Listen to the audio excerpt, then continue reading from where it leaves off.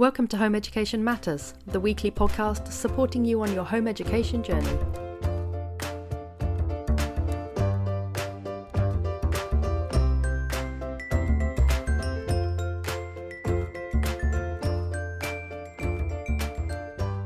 Hello, and today I'm very excited to be joined by Dr. Naomi Fisher.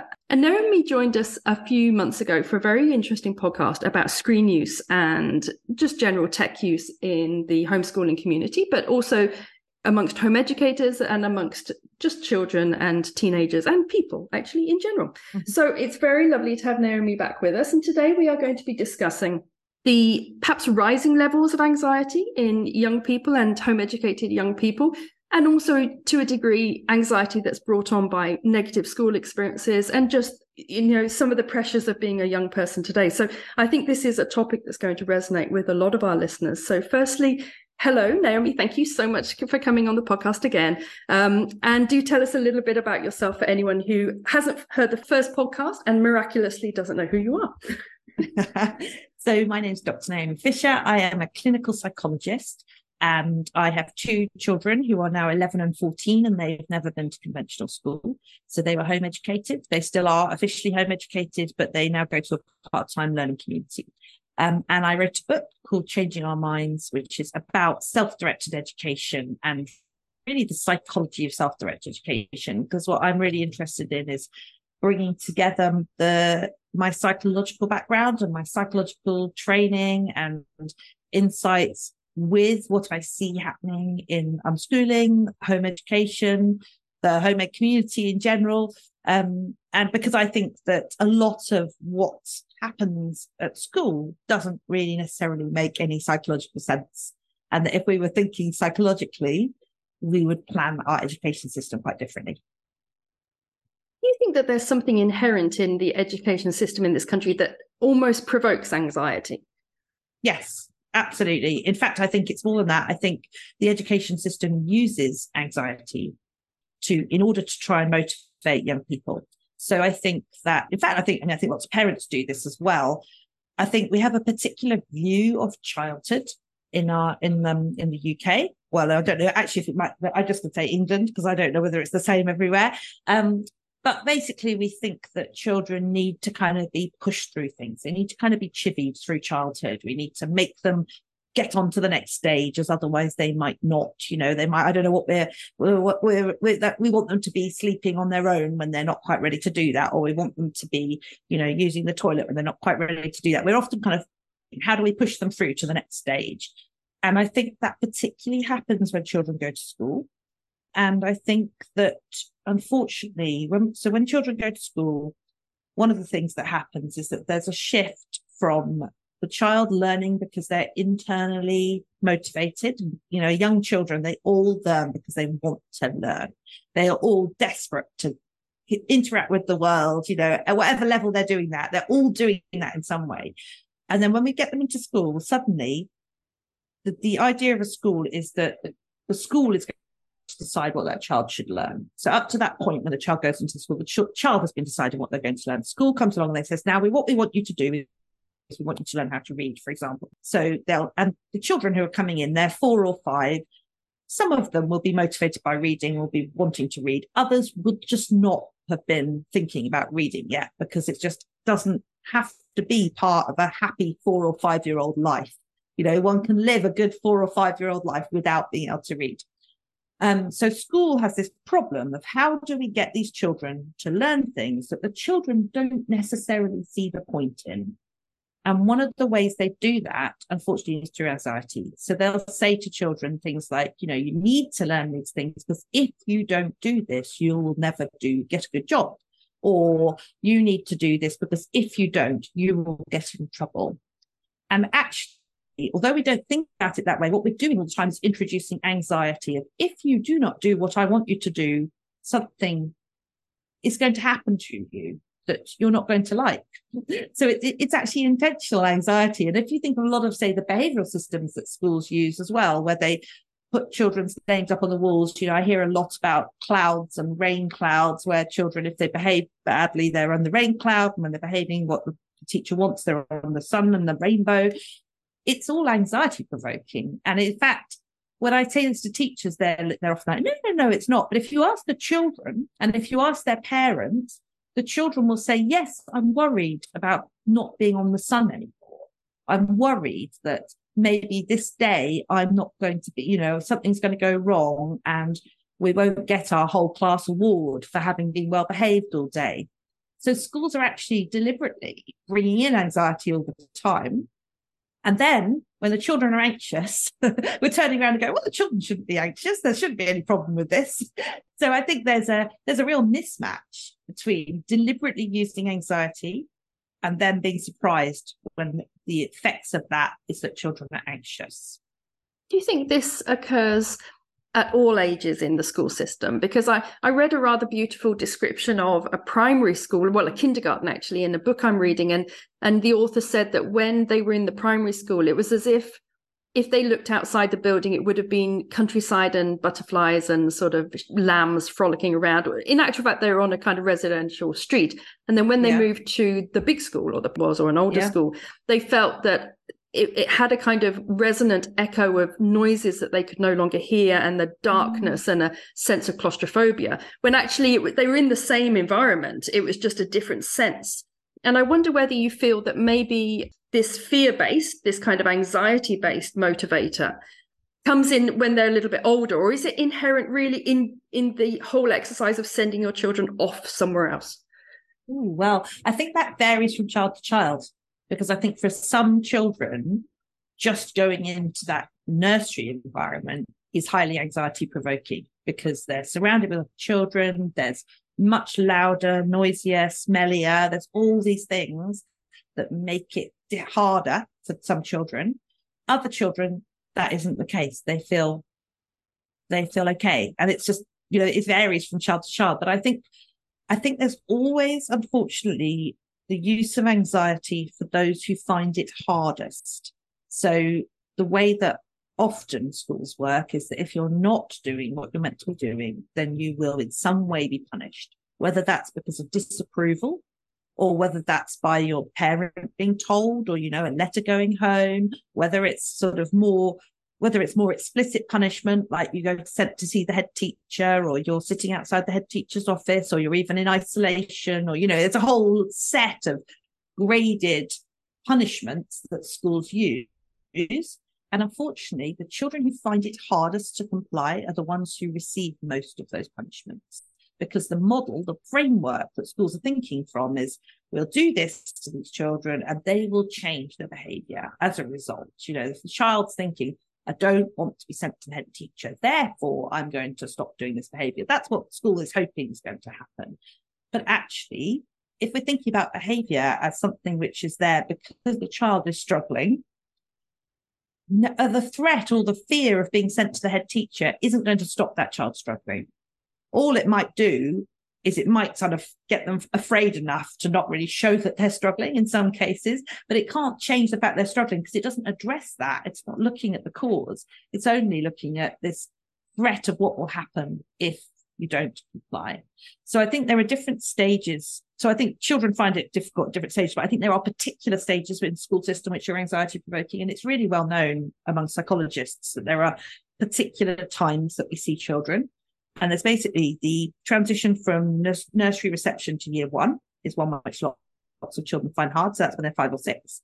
Then there's the transition to secondary school, which for lots of children, many parents tell me it's like coming off a cliff edge. And I think that's because you're leaving a often relatively nurturing, smaller environment where people knew your name and knew your face, and you were with one teacher for the whole year. There might have been, there'll be the other teachers that you knew. You'll probably know everybody in your class.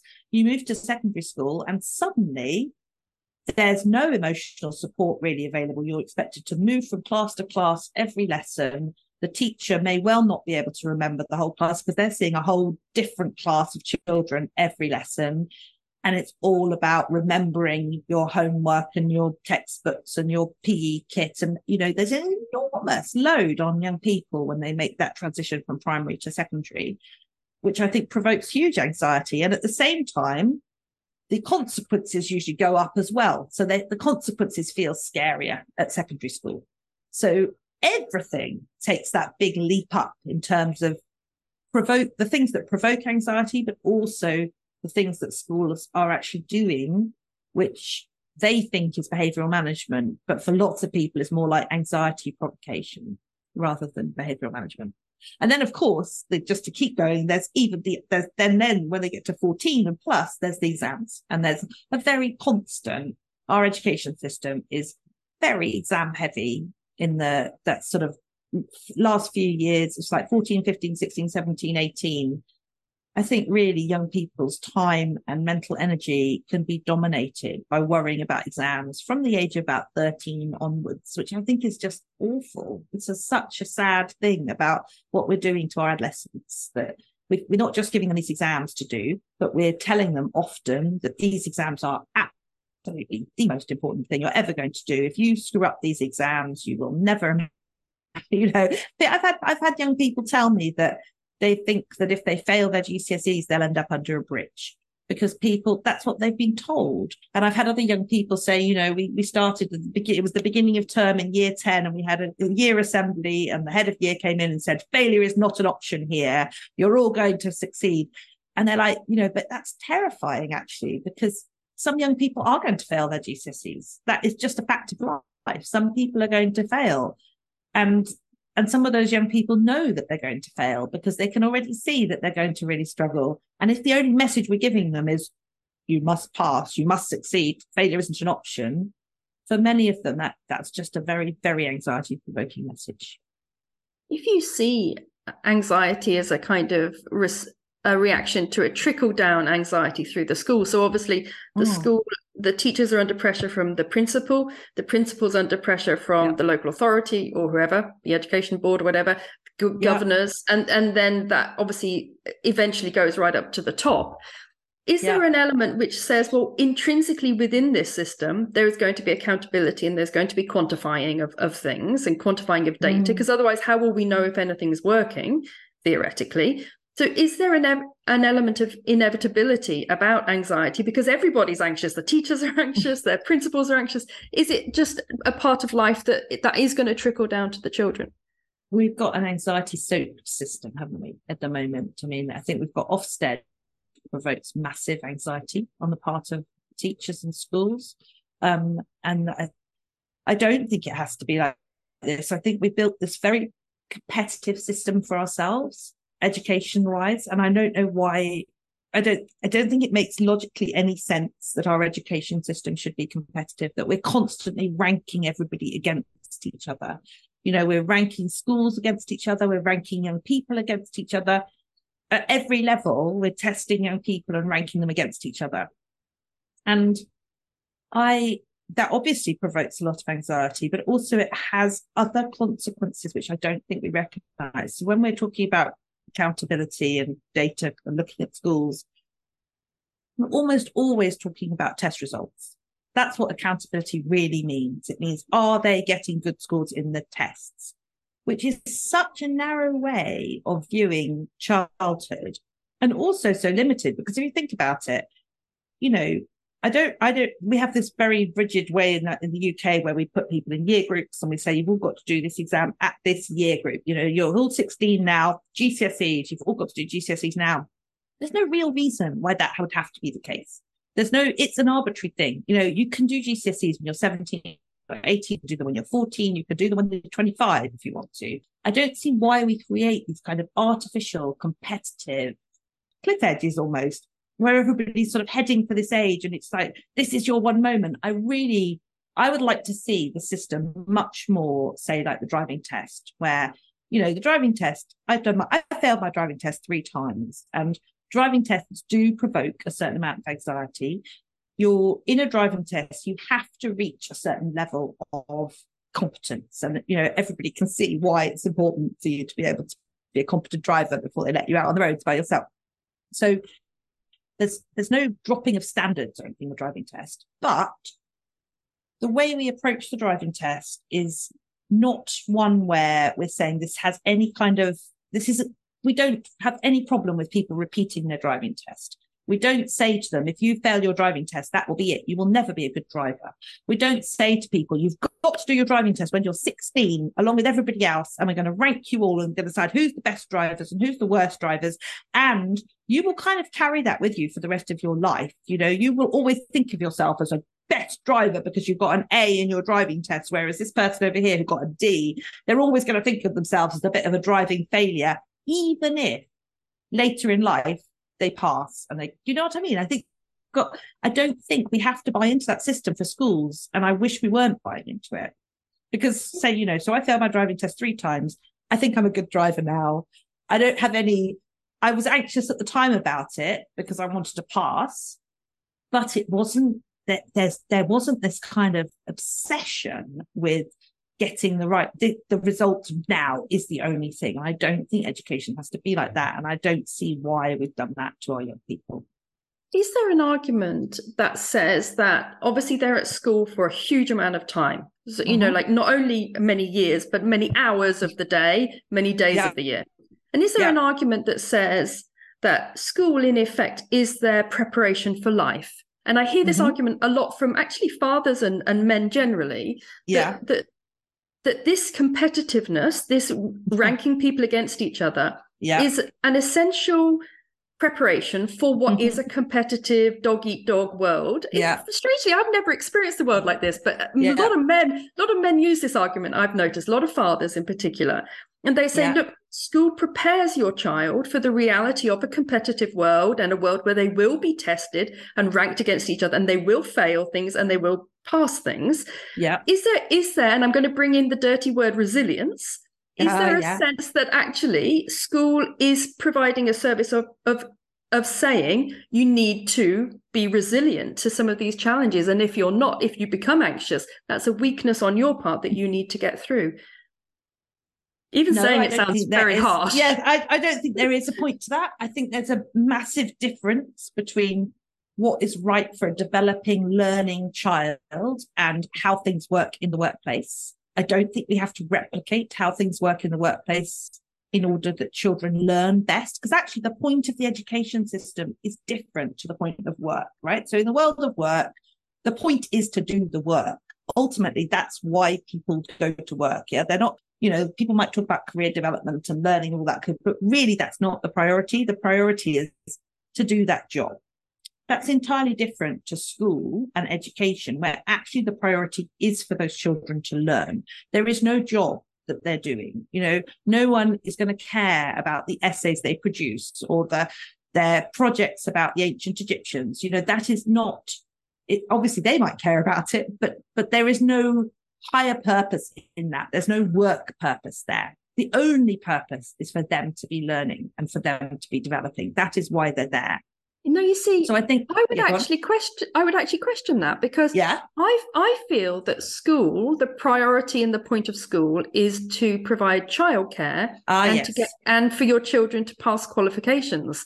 For me, I mean, maybe my children haven't gone to school, but for me, school wasn't about learning and the love of learning and all these lovely things. It was very much, it enabled both my parents to go to work. They knew where I was going to be, and I got qualifications at the end of it. That, to me, that feels pragmatic. Like the point of school. That's really interesting, because I think that might be the point of school, but I would argue that's not the point of education. Do you see? That's true. Yeah. And I think that the point of education, the reason that we have set up schools is because we wanted our children to become educated.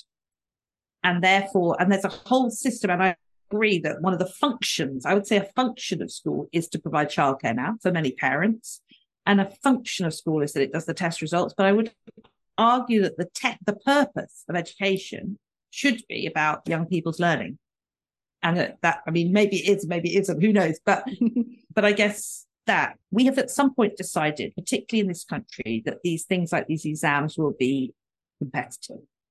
That doesn't have to be like that, and not every country does it like this. So there could be an end of school leaving exam, which was more like a driving test, which was more like you've reached a certain level of competence now, and you can reach that certain level of competence at different stages in your life. But once you've done that, it's kind of like a marker to employers that, you know, you can drive, or you can read and write, or you can do certain basic skills. And actually, that doesn't have to be competitive, because if you think about it, the thing about our education is we've got this massively diverse group of young people who are going through the education system. And those young people, they are all going to go out into the adult world, no matter how they do at school. So we need to be thinking about an education system that prepares all of them for the adult world, not just the ones who do well at the exams. And currently what we've got is a system that kind of divides young people up into the winners and the losers. And a lot of them, 30% of them, fail at GCSE because that's the way we've designed the system for them. But they're still there, and it's almost like we've got this system that's sorting everybody out into the successes and the failures. But then it's like, but what are we going to do with these young people who've gone through the whole system and haven't got the thing that, as you're saying, that was what you thought the purpose of school was? What does it mean if you go through the whole of school thinking the purpose is to get these all important exam results, and then you don't get them at the end because the system is built so that some young people won't get them? I think that's a really profound problem for the school system and a profound problem for society, because it's not a great way to spend your childhood doing something which then ends in failure. And for you to start your adult life with failure, I haven't got what I need to get. Do you see what I mean? I think that's kind of inherently anxiety-provoking situation for everybody. And it's an inherently anxiety-provoking situation for parents too, because parents are kind of like, I've got to get my child up this rank. I've got to get them somewhere. So they're going to do, everybody is kind of obsessed with, where am I going to be in this hierarchy? Where's my child going to be ranked? And how can I increase their chances really of being higher up the ranking system and less likely to be judged as one of the failures, because everybody thinks that would be a catastrophe. It really is anxiety provoking. And I think, I suppose before we move on to how, as parents, we can support our children who maybe are feeling anxious, because inevitably, it's there in the system, even if we home educate. Unfortunately, when they reach a certain age, you have to, you still have to deal with assessments and qualifications. But before we move on to how we can actually support our children, I wanted to ask you something about something you mentioned at the start of the podcast about behavior modification, and how a lot of this fear-based approach is to try to modify children's behavior. And I wonder, I got the impression from you that you were saying, well, if you modify the behavior, you're not dealing with the underlying cause that's causing the behavior. But from a school perspective, obviously they have to deal with X amount of pupils in a classroom. And is there a sense that the only way you'll get children to modify their behavior in a big group is through some sort of incentive, coercive kind of role play? Do you feel that that's inevitable, that a teacher is going to have to engage with that? Or is there a route where you can sort of, each individual teacher, even within this archaic kind of school system, has a different approach that they could take? Well, there definitely are teachers who don't engage in public behaviour modification systems, for example. So I'm not an expert, I'm not a teacher, but I know that I've talked to a lot of teachers, and it's interesting that teachers who use very structured, rigid behavioural strategies will often say there's no other option. And then there will often be teachers who pop up and say, but there is, because we're doing things a bit differently. But I do think that there is an inherent problem that if you have a group of children and you are trying to make them do something which they don't want to do, and which perhaps is often developmentally inappropriate. So I would particularly say, for example, when you've got a class of 5-year-olds who really want to play, because that's what young children want to do, and the school agenda is that we need you to be learning to read at this point, you've got an inherent problem, basically. So, and then you are going to have I would see the behavioural issues that you have with these children as really a sign of that. It's a sign that what is being offered to these children in this environment isn't actually appropriate for quite a lot of them. And it's not something that they want to do. They're being asked to do stuff which is not, it's not what 5-year-olds naturally need to do or are motivated to do.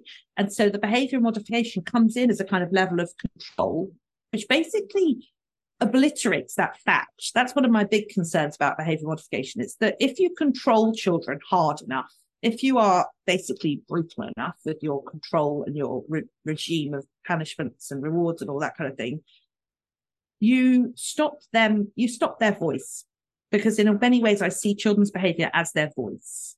So, people often say, well, they won't tell us what they want. Well, that's because they're 4 or 5 or 6. They don't, that isn't really how they tell that. Some do, but most young children are not particularly articulate when it comes to expressing their feelings. What they do is show us how they are through their behavior. And if we then react to that by controlling it, we've lost that source of feedback. So, for example, if you have a very tricky class, if I have seen this before, teachers have said, this is a really difficult class, I've got this really difficult class of 5-year-olds, what do I do? So my first question with that would be, what's going on here? What's this environment like that they're in? What are you trying to do with them that they're not doing? What are they doing that when you're saying they're really tricky? Is it that you actually have unrealistic expectations for this group of children? And are those the problem? Whereas once we locate the problem in the children's behavior, we've kind of narrowed the context. We've stopped asking about all the other things, like, are they actually being asked to do something that they need to do? Are these actually, I think particularly in the context of COVID, actually, I've seen quite a few people asking about 5 and 6-year-olds in the context of COVID. I've got this really tricky class of 6-year-olds. They just won't settle down. They won't sit. They won't listen. And I'm thinking, these are a group of children who probably didn't miss it during COVID. They would have been at nursery, and they probably either had very intermittent nursery or they didn't really go to nursery.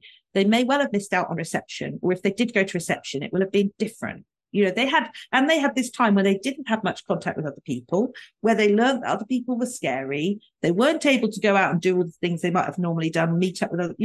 There were so many things that happened to them in those 2 years of COVID, and they missed out. And if I was thinking about it as a psychologist, I'd be like, can we not have a couple of extra years of play for all these kids who missed out on those play-based years? And instead, they're being expected to just slot back in as if it had never happened. A lot of that as well was because they felt that a lot of these children had missed essential schooling. And yes. So there was this desperate sense they had to sort of cram lots of schooling. Catch them up. Exactly. Yes, and what they meant was cram lots of academic information to them. What they didn't mean was they've missed loads of play. And that's what I really felt with children. I felt that what happened during COVID is that they missed loads and loads and loads of play. Even when they weren't, there's obviously going to nursery or not going to nursery, but, lots of home educators didn't meet up in groups, or the groups stopped. They couldn't meet up with their friends. That wasn't allowed, and they missed out on seeing people's faces because of all the masks. They missed out on so much social emotional development. And we've had so little talking about that, and so much talk about how they need to be getting up to speed. And I don't think it's a useful way of seeing childhood, that we need to catch them up to where they would have been. Because the other thing is, this happened to all the children. It's like this massive event which happened to all the children. So what are they behind? They're not behind anybody. As a cohort, they are where they are. And so we didn't have to start talking about them being behind, because they're not behind. They simply have been through something that other children did not go through. That we ourselves didn't go through this. The people who are now adults, we didn't go through this when we were children. So it could have been a mindset of, okay, so this cohort, they're going to need to do everything a bit differently. They're going to need more time for playing. They're going to need everything to be a bit slower. I don't really see why we couldn't have done that, rather than say we've got to squash you back into the mold as quick as we can. Interestingly, I think we're seeing a certain element of that flexibility in higher education, because somebody came on a Facebook group, a home education Facebook group, a couple of days ago, and said that the Scottish universities, for example, have really changed their admission criteria for the next couple of years, because, of course, the numbers are down. They need to get bums on seats, but they're now sort of doing away with a lot of the requirements that they previously wanted, and are making it a much broader sense of who are you as a person. And that, yes, isn't that nice? It makes me feel like maybe this could be, just like in so many ways the pandemic has been a catalyst for really good things, that maybe I certainly know that a lot of teachers, I did a podcast on this recently, a lot of teachers have come through the pandemic and are now really questioning the career, really questioning how the school system works and whether they really need to be there every single day delivering these classes. Can some of this stuff be done online? How much of this is warehousing of children and how much of it is education? And so there are these questions being asked, but of course it's such a slow process to change the education system. But obviously there's an element that the pandemic brought about some positive things, but from a negative perspective, do you think that there's a difference between the anxiety that has been provoked in children because of COVID and the anxiety that's been provoked in children by the education system? I think the two have come together, because I think what happened with COVID, I mean, COVID is another example, I guess, of deliberate anxiety being used. I mean, you know, in order to keep people to do something like lockdown, you have to talk about the bad things that could happen. And I mean, that's been made clear by the government that was a policy. Exactly. And I think for children at a really formative stage in their lives, the ideas of what could happen and why we all had to stay at home and why you had to stand 2 meters away from everybody else and all that kind of thing, that will have felt much more significant than it did to adults who had had a very long experience of life not being like that. So for children, that's been a much bigger part of their lives. You know, if you're 6, 2 years of your life was during pandemic when there was lockdowns, and so that's a lot of your life. And I remember I remember some of the younger children I knew at the time during that having no memory of life before COVID. So in fact, if you're 6 and, you know, the pandemic was between when you were 3 and 4 and 5, you won't have memories of before that. So it feels like that's normal. So even as adults, I mean, I don't know about you, but even now, sometimes I go into shops and I reach for my mask in my pocket and I'm sort of 48. So I've had a lot of years of not doing this. So obviously, if you're, say, 13, 14 even, it will feel very strange really now. This new, exactly. No, I remember my nephews who were 2 or 3 during the time of the pandemic, and they would play at hand sanitizing when they went into a shop. You know, it was like the thing they did. Like, whoosh, wash through your hands. And it was like, oh gosh, that's for them, that's just part of what people do when they go into a shop. You do hand sanitizing. And the same with masks, actually. And they had little toy masks for their teddy bears and things. So to put the mask on, it's like, wow, this whole sort of, for them, that's what's happening. Was the anxiety then provoked by the change from what had then become their normality to then what we consider to be normality, which is post-pandemic? Or was there an anxiety inherent within the pandemic that they picked up on, do you think? I think there was a big anxiety inherent in the pandemic, but we cannot do these things. I think, you know, that although that we do these things to make us feel safe. We stay at home, and there was a big message of that. So you stay at home to keep yourself safe and to keep other people safe. You wear a mask to keep yourself safe and to keep other people safe. So there was a strong message that we're doing these things to keep ourselves safe. But I think also for some children, I think it was a real shattering of the way that they were forming their view of the world. Because when children grow, when they're young, for them, their parents seem all powerful. Yeah, they think of their parents as the people who can sort everything out. You know, they expect that their parents will be able to make things okay. And I think that, you know, that's something as you grow up, you start to realize can't be the case all the time. But COVID was like this kind of rude moment of awakening for children, where it was like, my parents can't make this okay, but also my parents aren't all powerful, because actually the government has told us that we have to stay at home, and my parents can't do anything about that. You know, they can't make it okay for me to go and see my grandmother, or they can't open up the soft play, which has closed down now. And, you know, I think there was probably a real shock for lots of children. And I think it did shatter some of their kind of the way that their understanding of the world develops, because their safety at that age is very much based on my parents are the people who make things safe. They seem like these all-powerful figures, and they've lost that. And I think that was quite significant. But then I agree that I think the problem then, it was kind of like, right, now it's all over, back to everything, no masks, nothing, no restrictions. And now you're meant to think that that's safe, having had a couple of years of being told it's not safe to do all these things.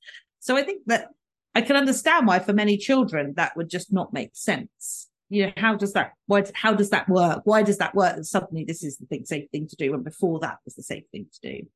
I wonder if an element of this has provoked something that I've heard, sort of just anecdotally, that there's a generation of children coming through who are like 14, 15, who are very, very, for want of a better phrase, badly behaved in school. And now I'm hearing this a lot from, because I meet parents. My daughter goes to a class of schooled children and home educated children. So joyfully, I get to meet all sorts of parents now. And a lot of them are telling me that there's a real increase in negative behavior, whatever you want to call it, in secondary school at the moment. And a lot of teachers have told me the same thing. And I wonder if there's an element of a repercussion of this sense that actually nobody's in control, or certainly the people who you thought were in control aren't in control. And because it reminds me a little bit of my parents' generation, who went through the Cuban Missile Crisis. And that sense that everything was spiraling out of control, that any day everyone could die. And they became a very rebellious generation. Obviously a lot of revolution came from that generation. And I wonder whether a similar thing is happening to I'm not sure what they're called, Gen Z, I think, who are this young people. Who are really sort of thinking, do you know what? No one's in charge. No one's really able to control anything. It's like an existential crisis they're having, and that's causing this kind of negative behavior. What do you think? That's a really interesting. I wonder. I mean, I don't know, but I think one of the things that I see is that during the pandemic, when school stopped and it was like, now you've got to stay at home, I think young people did have a lifting. They had a weird thing because there was a bigger, on a macro level, there was more control, right? Macro level, you can't you're not meant to go out your house. It's all that kind of thing. But on a micro level, they had more control over their daily life than they had. And I think there's a process that goes on when you go to school where you gradually get sort of acculturated, is that the right word? Indoctrinated isn't quite the right word, but it's like you get used to it. Basically, you start, small children go into school and they get used to the level of control that happens at school. And I think that's one of the reasons why it can be quite hard for children who haven't started at school at the beginning to go in later, because they see all the levels of control and they're like, hang on a minute, I'm not used to this. I'm not used to being, not being able to go to the toilet when I want to go to the toilet, or not being able to get a drink when I want to get a drink, or all those things. And I think that we took children out of their school environment and they were all like, oh, actually, I can do these things for myself. I don't have to put up with being controlled all the time. And then we just stuck them back in again. And the way that many schools respond to disruptive behavior is by more control, stricter control. So therefore, there's this sort of real clash between young people who are like, but actually, it doesn't always have to be like this. Do you have a life when I can choose these things for myself? And schools who are going, no, it's control now. And the more you control young people like that, particularly with teenagers, the more you get that kickback. The more they say, no, I'm not going to let you control me. And that certainly would go to explain why there has been such an increase in home educated children since the pandemic, because I'm guessing the children themselves are much more vocally saying, I hate this. I don't want to do this. Why am I going to school every day? Because they've seen that there's an alternative. Yes, exactly. The kind of social contract, which was you must go to school is compulsory for everyone, was actually broken the moment they said schools are closing next week. And, that was, it's almost, I think we've almost forgotten now already just how enormously significant that was, that countries all around the world were closing schools and were saying you can't go to school. That just had not happened before. That wasn't something that in our living memory we could even imagine happening, that schools are closed and they're going to be closed for weeks. Like we were in France at the time and it's like they closed and no one knew when they were going to open again. There was no end to this schools are closed thing. So I think it was like, and most children are told you must go to school, you must always go to school, it's the law. And then it turned out the government could close the schools. So it's like they broke that there. But I also think you're right that lots of families saw that actually they didn't realize how much their children disliked school until their children were out of school, because then they saw how different they were when they weren't going. And I've talked to loads of families who said we were really happy during lockdown. There was no pressure to go to school. There was no pressure to do anything. We could poddle along and we were happy. It was actually a really relaxed time and everybody seemed more relaxed. And I think that was a moment for lots of young people and their parents where they were like, actually, you know what? Maybe we don't have to maybe this doesn't have to be how we spend our childhoods and our adolescence, just kind of doing this thing that we don't enjoy. So do you think in a weird way that during COVID, for a lot of children, whilst there was that perhaps underlying trauma of what was happening around them, there was also a release from the day-to-day anxiety of being in school, and that's Definitely. What the parents were then responding to, and then they put their child back in, and the anxiety levels actually went higher than they were pre-COVID, because obviously they now had this alternative. It's like if you're... You sort of get worn down by things and you just accept that this is your life, and then it's like a glimmer of hope, and then it's shut on you again. So if we take that as our scenario, and I think I do see a lot of evidence of this from new home educating parents who say, I've just pulled my child out, they hate school, or they find school very difficult, or they're not coping with school. So you're at home now with your child and you just brought them out. They're going to be reasonably traumatized, I would think, or have high levels of anxiety. So what would your advice be to sort of new home educating parents who may want to support their child with this kind of underlying anxiety that they've inherited from their education? So I think time. There is nothing like having some time. I think that you take them out, they come out, and then obviously everybody's really anxious about that decision often. And sometimes there can be a kind of feeling like we've got to prove that, we're going to be okay out of school, and therefore we've got to do more. We've got to we've got to tick all the boxes, and we've got to get this and this. And I think you just need some time to let everybody unwind from what's gone on before. And I think parents need to actively work to sort of go against the pressured model. Because I talk to quite a lot of parents who say, my child's come out of school, it's often young teenagers that they're talking about, but they think that they're a failure. They think that they've got to keep up with their peers because otherwise they'll have no life. And I think you have to really actively go against that for young people. You really have to be actively saying, you know what, that is one way of learning, and that actually we don't have to do it like that.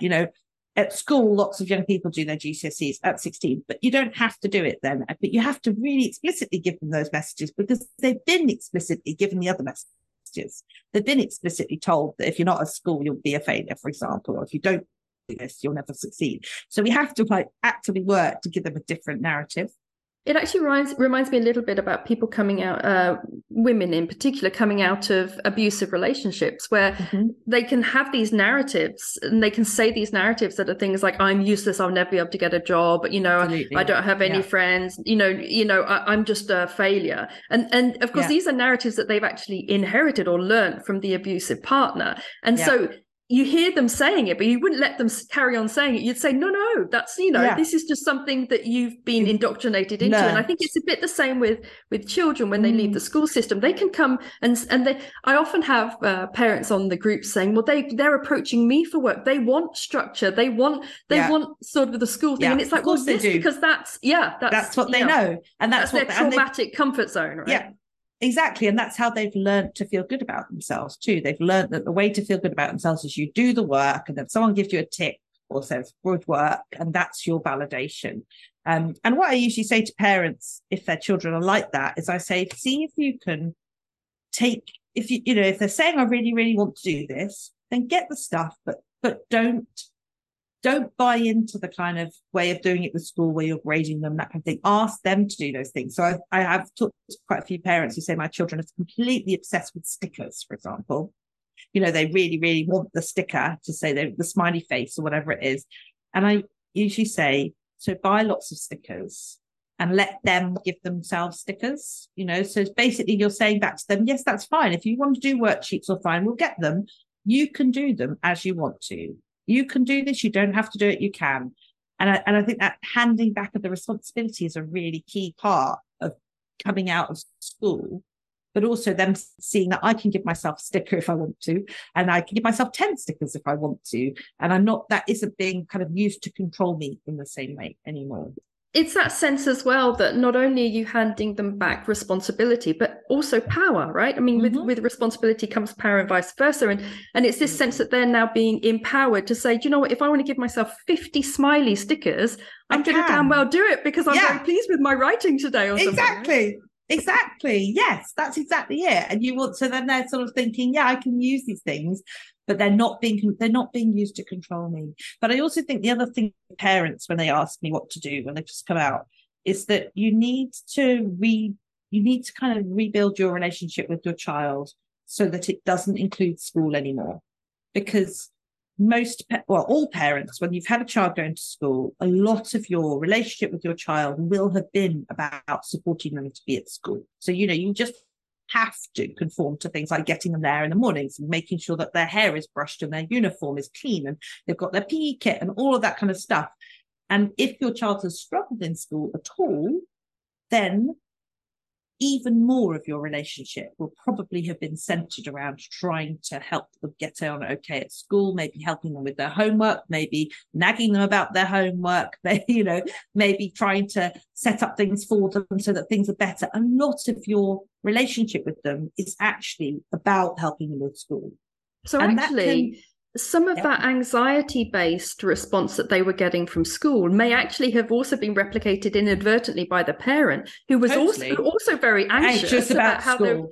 So actually it became this 24-hour-a-day thing. Absolutely. And it can really get into the relationship between a parent and child, that the child knows that, because schools do this on purpose. Schools will say to parents, you've got to back us up. Basically, it's not helpful for you to take the child's side. You need to support the school.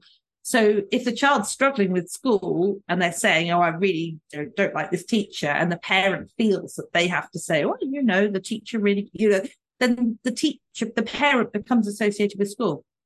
And so the child, what the parent needs to do is get back there with the child, or get back to the relationship that you had when they were younger, when it's not about school and when it's actually more about, let's do the things that you enjoy together and join them in doing the things they enjoy, helping them do more of the things they enjoyed, as opposed to trying to help them be okay at school. It's quite a different role, I think.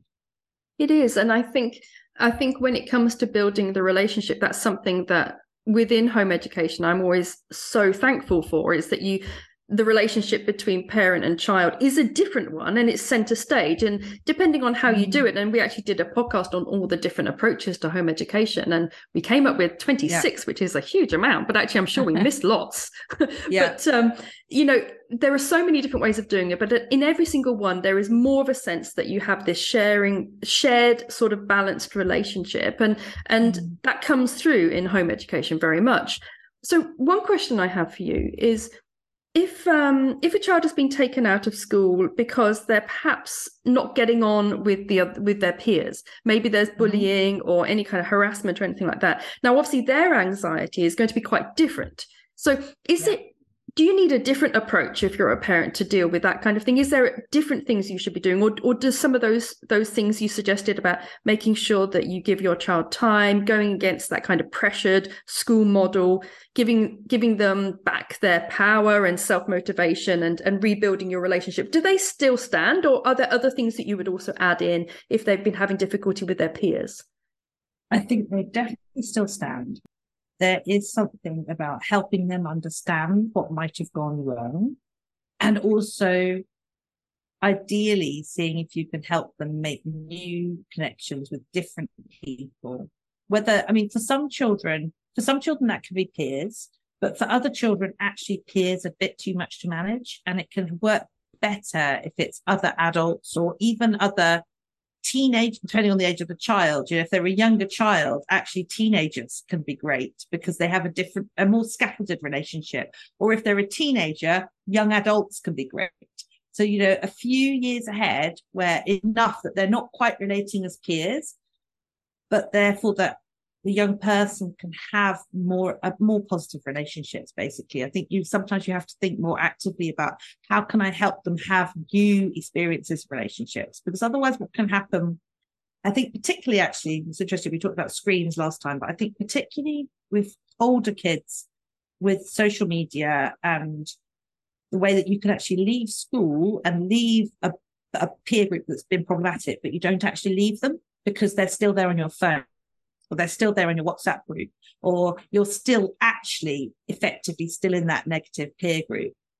So I think that parents at that point need to think quite actively about how can I help them get out of this peer group as well. Because I've talked to parents who'll be like, well, we stopped going to school, but they're still being treated in the same way on their phone, which is, I mean, they can't recover in that case. How are they going to be less anxious if they're still effectively being bullied via their phone? So I think there's something about talking to them as well and saying that this is not okay, this behavior. It's not about you. There's nothing wrong with you, but this is not okay what they're doing to you. And that it's okay for you to say, we're going to stop that. That can be very difficult, can't it, really difficult for parents, because the children invariably say, well, all my friends are on this group, and some of them, like if I block some of them, or if I leave the group, then I'm cutting off my, would you sort of say, well, look, just cut them all off and start new ones? Or like, it's awkward, isn't it? It's difficult as a parent, because you kind of want to foster the good relationships, so you have to do a certain amount of gatekeeping, but how much do you do and how do you do it? Really, really, really hard. And I think I always say to parents that if you can try to build up the good, that's a better thing than trying to cut off the bad initially. So if you can try and actively pursue new relationships, find places where they're going to be able to establish new relationships in person, ideally, rather than necessarily just online. The more you can build that up, the better you'll be in a position to be able to talk to them about what relationships are helping them and what aren't helping them. Because, you can't, particularly as they get older, you can't just go in there and start banning things, because it won't work. They will find ways around it. And what you will do is you as a parent will lose your power, because they will stop telling you about it. So if they're telling you about stuff, that is really helpful as a parent. So it needs to be about thinking about how can you empower them to think, okay, are these relationships that are making me happy or not? Are these people that I feel better after interacting with, or do they make me feel worse? And sort of bringing that out into the open, so it's explicitly talking with them about what's happening and how it makes them feel, and then talking with them about ways that they might be able to get out of it. If that's often getting out of it is a problem as well, because said doing something like blocking other people is often experienced as a really violent thing to do. Actually, it feels very brutal, and it can be really difficult for young people to do that. And I think that's completely understandable. So it might be about thinking with them about ways that they could gradually step away, whether there are ways they can gradually distance themselves, rather than it being a kind of a strong thing. But actually, the other thing that sometimes does help is empowering the young person to say that their parents are saying that they cannot do this anymore. Because even if you're not actually saying that can be a way of the young person having a kind of backup. And they're saying, sorry, this isn't about you, not about me, but my mother says I can't do this anymore. So I think it has to be an ongoing conversation. I don't think there can ever just be this is the right thing to do. But I think we have to be helping them think about what are the relationships, what's a healthy relationship look like? And is this a healthy relationship or not? And if they've had lots of peer problems at school, the odds are they weren't healthy relationships, and that they're not going to improve. They're not going to improve now from how they were before. Is there a danger that if they've had this history of difficult relationships with their peers, and that they're quite traumatized and have high anxiety, that they will actually carry a lot of this into their new friendships, and that sort of that will then make those friendships difficult, and that then becomes this sort of confirmation bias that actually they're the problem? It is me. And in that circumstance, is there an argument for sort of having a certain period of time where you just kind of don't expose them to their peers? Or is that not something you would recommend?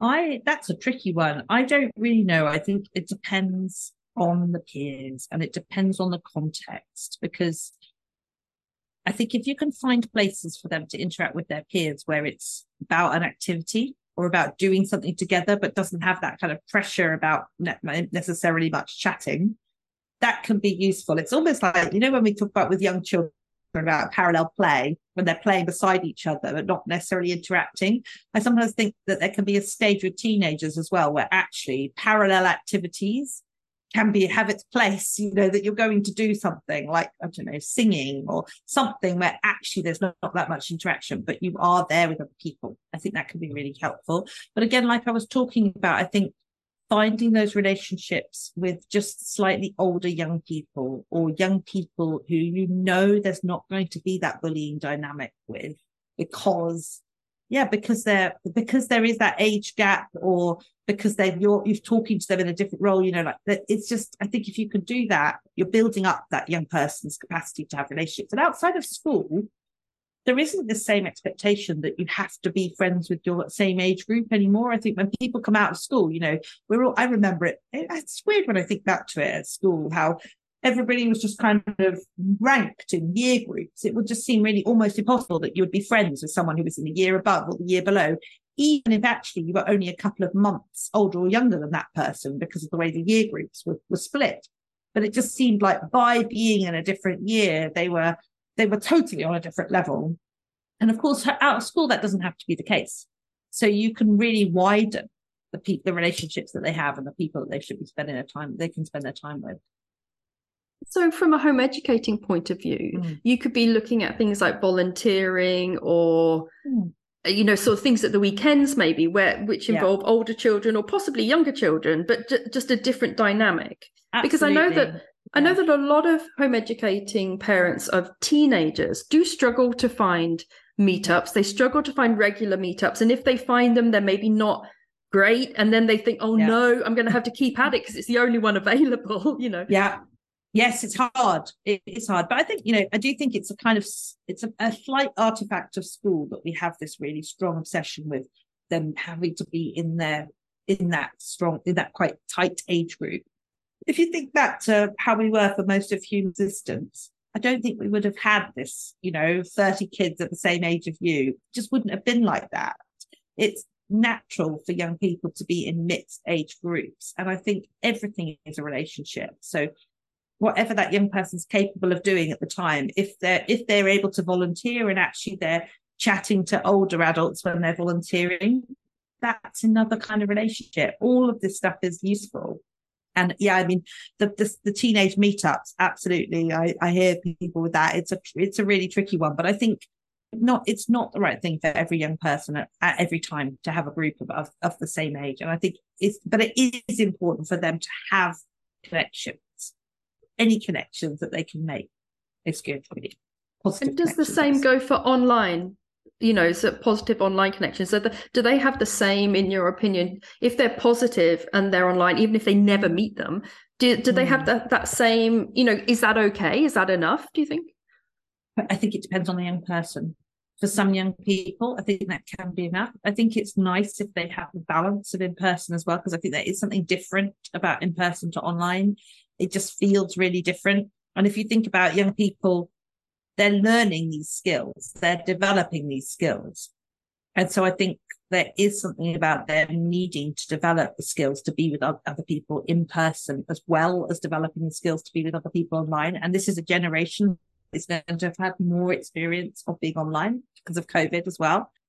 But again, I don't think it necessarily has to be the same age group or even has to be the same kind of intensity. Maybe they have really intense playing sessions online with their peers.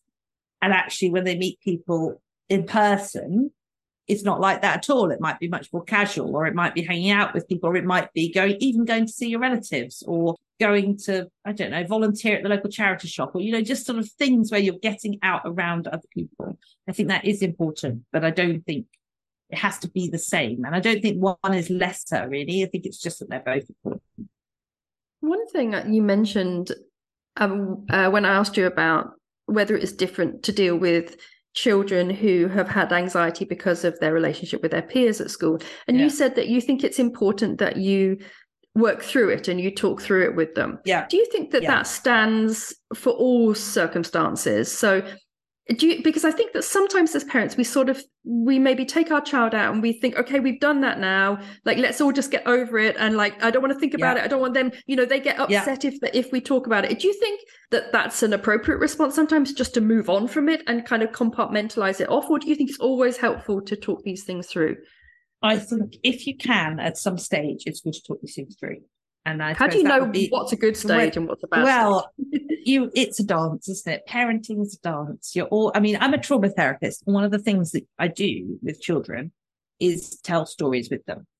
When I think about what I've done with my own children, I feel like I tell them stories a lot of the time about not real stories, not big stories, but stories about just, this is what happened.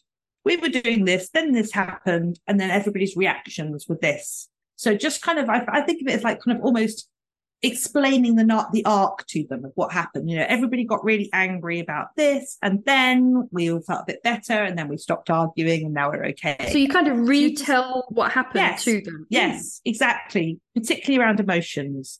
So you're kind of, I think of it like you're sort of joining up the dots for them, because often for them, it won't feel like there was much logic there. It won't feel like they don't really know why things have happened.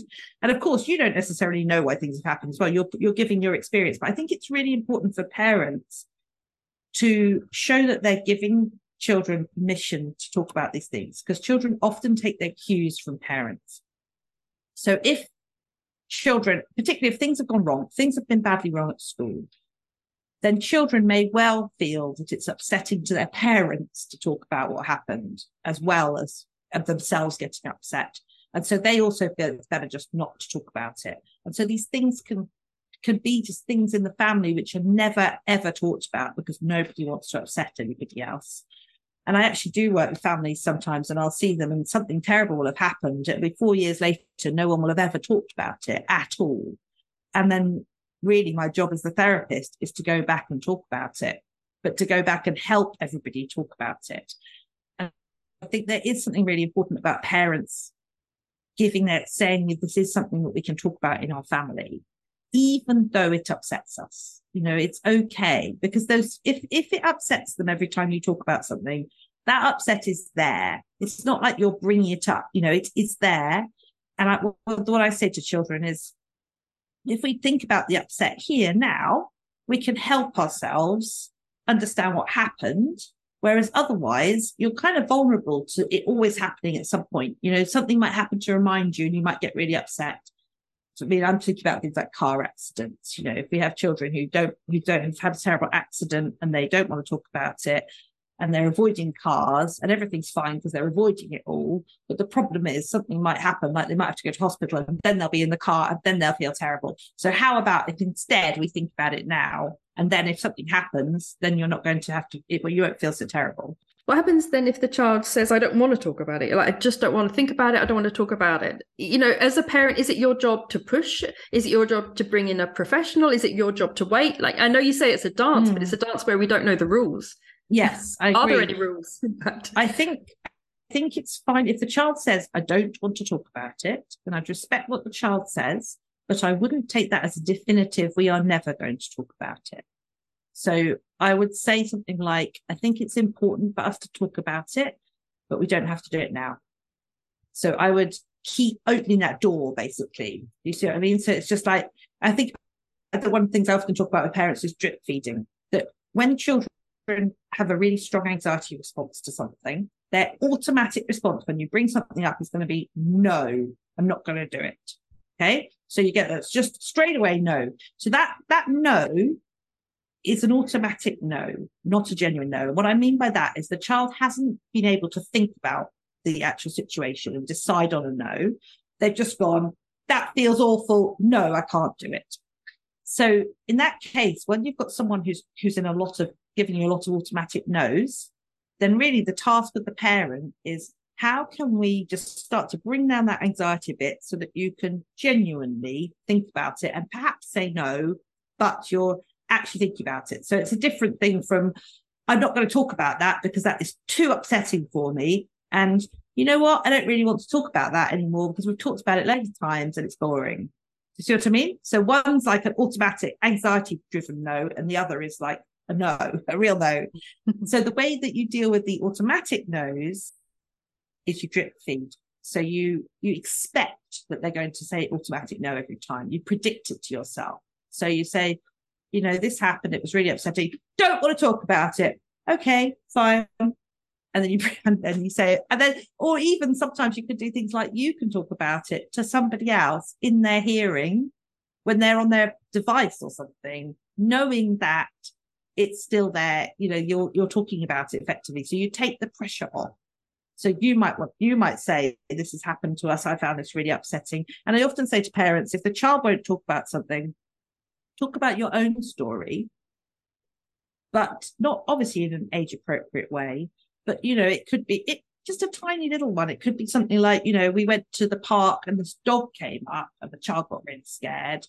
And, you all left really quickly because they're scared of dogs. But so the parent could tell their own story about that. The parent can say, oh, we went to the park and the dog came up and my heart started beating really fast and I felt really anxious, and I actually really wanted to leave and so did the child. So we went. So that's the parent's story, but they're telling the child's story as well. Do you see what I mean? Is there an element? I do. I wonder if there's an element where if you tell your emotional response to what happened, in this drip feeding way, whether that would increase the child's anxiety, thinking, oh, look, it's such a big deal for her. I don't want to talk about it because it will make her worse. And if I don't talk about it, then maybe she'll stop talking about it. It's difficult to know how much you should put yourself in and how much it affected you into the story as a parent. I think it's really important to model for children that we have emotions too, and that we know that our emotions get bigger and then they get smaller again. So when we're telling a story to a child, you always have to have 3 parts: the beginning where things were okay, the middle when things got difficult, and the end when things are okay again. It's like the hero's story, isn't it? The classic sort of Greek arc. And you have to have that end, yes? So what you don't want to be telling the child is story after story. If I go to these places and I get really anxious, I go to this place and it's really awful. Everything needs to have that arc to it, because what you're showing them is, I have emotions too. I have these feelings too. They feel frightening for a bit and then they subside again. And that's a really important message for children to get about their emotions. Because actually, if you're in a family where you don't talk very much about their emotions, children don't know. They don't know that everybody else has feelings. It can feel to children like they have these terrible big feelings and everybody else doesn't, because all they see is the faces, and they don't see, particularly if adults are being very calm and controlled, they don't see that. So I think it's important for parents to make that visible in an age appropriate and in a kind of a reassuring way, where you are telling this thing of, I felt like this and now I feel better. And it can even be like, I did something like I went and had a bath, or I went and ran around the garden or something, and then I started to feel better. So you're even putting in the thing of, I could do something when I feel like this that helps me feel better. I think that I don't see that making children more anxious, because I think usually children are more anxious because they pick up on their parents' emotions anyway. Most children are really well tuned into their parents' emotions. And actually, they find it more anxiety provoking when the parent is denying having the feelings, but the child knows they've got them.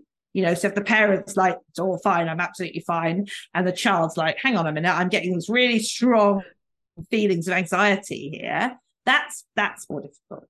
So I just say to parents, make it explicit, obviously in an age appropriate way, and obviously not in a way that's overwhelmed them. And as a parent, that best. You know best what your child can manage and what they can cope with. I think there's an idea sometimes amongst parents, but also just people in general, that if you don't talk about big emotions, that they're not there. They'll go away. Yeah, exactly. That no one's really having them if you don't talk about them. But obviously the reality is that everyone's having them very quietly. I think it's a cultural thing too. I think English people are very much about, let's keep our emotions under wraps and not talk about our emotions or deny our emotions. And we think that that's a healthy way to go about things. And then, as you say, it's like the children, because what do the children see? Do the children see that actually nobody else has emotions at all? And what conclusion do they draw from that? That I've got these really massive emotions. And I mean, a lot of how we talk to children can sometimes be telling them that their emotional reactions are wrong as well. So, for children, and I think there's something important about validating their emotional reactions whilst also saying that things will change, it will move on. So what I mean by that is, it's a very common scenario where a child will be frightened of something, like the child says, I'm really scared of that. And the parent will say, there's nothing to be scared of.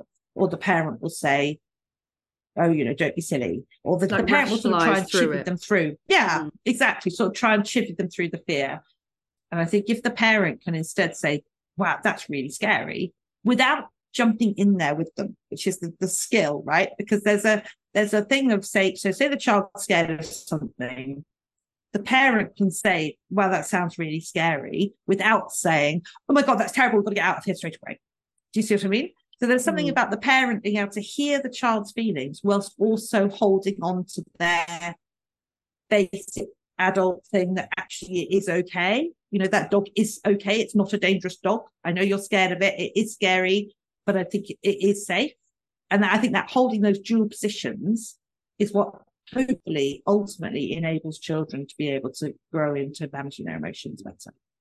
I think one thing that I would sort of say to reassure parents who are wanting to do this but find it difficult, or isn't something that they're used to from their childhood, is that, I mean, I don't know if you find this, but I work with a lot of adults, and I like, sometimes I want them to identify emotions, and I'll give them like an emotion wheel, which has like, hundreds of emotions on. They can't name any. They name a couple of states, like I'm a bit tired or I'm a bit stressed, but they can't name any emotions. And I think whilst it's hard to do this work with our children and our teenagers, what we're giving them is emotional literacy, which is vocabulary. I mean, it's so rewarding.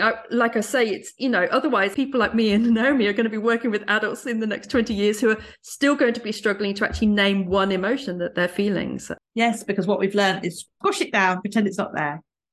Exactly.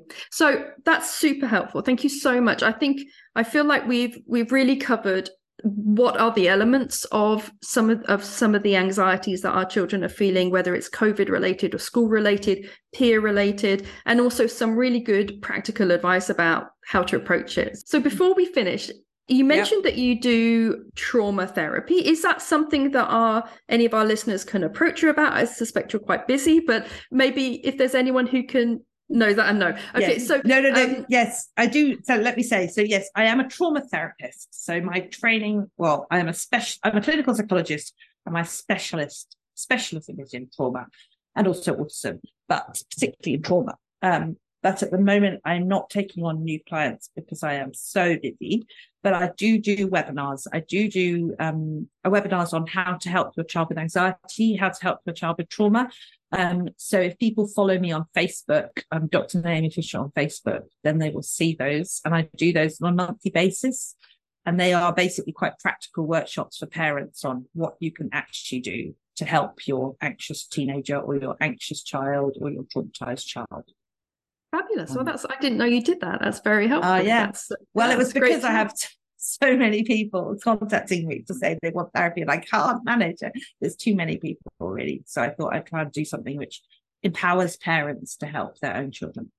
That's fabulous. I think anything that as parents equips us with tools that perhaps we weren't given as children, or we didn't see our parents using, or maybe we did, but we've forgotten them. I mean, who knows? So, absolutely. Yeah, who knows? Yeah. Anything where we're sort of given these kind of tools and feel that you can feel so hopeless and helpless, I think, as a parent sometimes, and anything which makes us feel that we actually have a few tools and a bit of advice that from other people that have been there and that sort of know the drill, it can make us just feel a little bit, that we have people around us, because it can be, particularly when you home educate, can feel a bit isolating sometimes.